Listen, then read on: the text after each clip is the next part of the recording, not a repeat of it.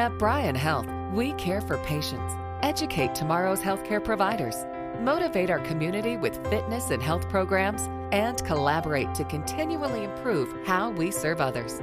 That's why we are proud to present another Bryan Health podcast. Here's Melanie Cole. Welcome to Bryan Health Podcast. I'm Melanie Cole, and today I invite you to listen as we discuss clogged arteries. Joining me is Dr. Zach Singsank. He's an interventional cardiologist with Bryan Health. Dr. Singsank, it's a pleasure to have you with us today. Tell us a little bit about the prevalence of clogged arteries, and do we know what causes them? The prevalence, particularly in the U.S., happens more as people get older. Like most cardiovascular diseases, it's a process of aging and a culmination of risks.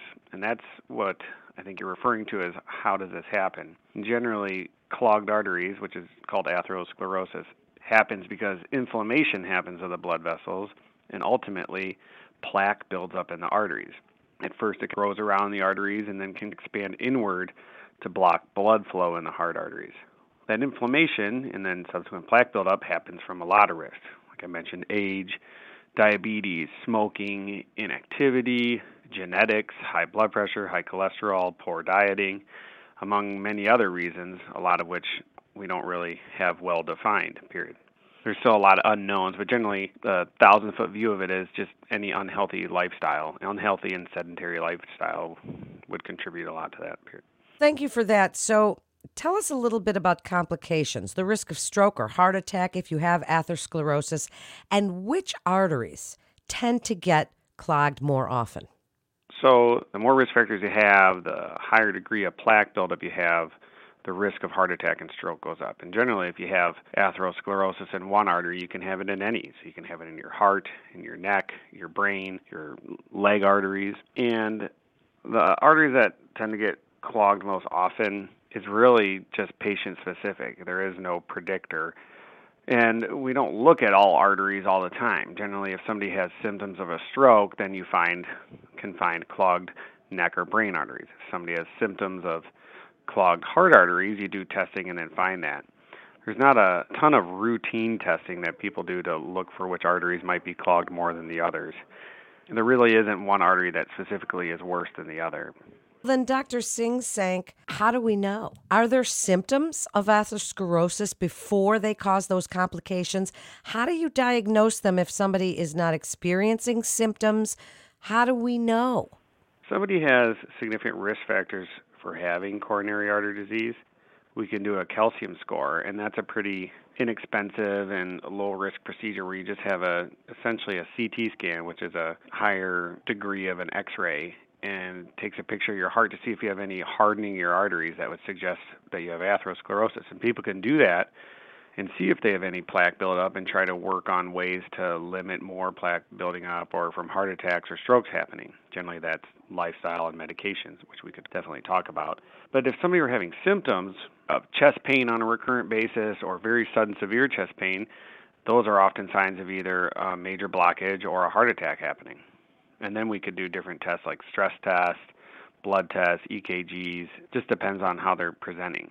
Before we talk about treatment options, doctor, if someone does find out that they have atherosclerosis or the beginnings of it, where does exercise, diet, where do these things fit into the picture? What's your first line of defense for partially clogged arteries? So the lifestyle changes, as we call it, would be the most important. That's the dieting and exercise, keeping your weight down. Generally, exercise, we say at least 30 minutes, 5 days a week would be a good start of aerobic exercise. I don't tend to, and then guidelines really don't either have any specific heart rates or any specific exercise modalities.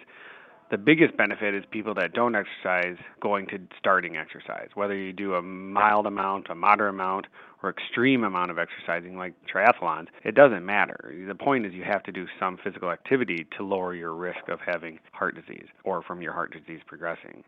Then additionally, diet is very important. Unfortunately, the vast majority of Americans probably eat an unhealthy diet. Processed foods, high fat, salts are real toxic and create a lot of that inflammation in your blood vessels. High fructose corn syrup, carbohydrates are like that as well. Generally what I tell people is the more plant-based you can eat while still enjoying things like a cheeseburger now and then, pizza now and then. I mean, you still have to enjoy life. But on your average, you should eat less, avoid carbohydrates, and move more. That certainly is great advice. As an exercise physiologist, I concur completely. Now, if someone has tried these lifestyle modifications, what are the first-line medications that you might use to help clear the way a little if these things are not having an effect? Just to be clear, the lifestyle changes and the medications don't generally clear up the arteries. Once the disease starts, the idea is to prevent it from having complications such as a heart attack or stroke or symptoms, or from the disease getting worse. The first thing, like we talked about, with these lifestyle changes, and the second thing is statin therapy. And statins get a lot of bad press because people get muscle aches and pains with them, but nothing really dramatically reduces the inflammation of blood vessels like a statin does. Even people that have coronary artery disease but have normal cholesterol levels, which a statin normally is being used to lower cholesterol, if you have atherosclerosis, you still want to be on a statin, even if you have good cholesterol, because it also reduces the inflammation in your blood vessels. It really lowers your chances of heart attacks and strokes. In addition to that, you want to screen for diabetes, you want to screen for high blood pressure, you want to have people not smoke. Any of the other risk factors for developing it, you want to screen for and treat if needed. Well, that's certainly an important point. Now, if it becomes interventional, tell us a little bit about a stent. What's it used for? What is it? And what point does someone need one? There's a bunch of different reasons, but in general, you need a stent if it's going to help. You shouldn't get a stent just because somebody sees a blockage and feels they can put a stent in there. That's an old school and unfortunate way that some people practice.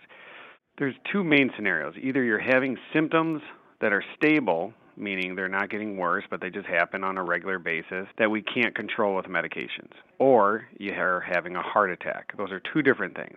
So a heart attack is a pretty pronounced event, and you have a lot of benefit of getting an artery open with a stent. And you put a stent in there for a heart attack because it reduces your chances of dying, having more heart attacks, and having subsequent symptoms or more procedures needed to treat that blood vessel. Whereas if you have stable symptoms, stents don't do that. As compared to medicines, stents are just as good at reducing death and heart attacks. That's really one of the most common misconceptions people have about stents, are that, oh, hey, I have a blockage, it's causing me symptoms, we found it on a stress test, they did an angiogram, and they see I have a blockage. Putting a stent in there is not going to save your life, it's not going to make you live longer, and it's not going to prevent a heart attack. Everybody thinks a blockage is going to lead to a heart attack, but that's not true.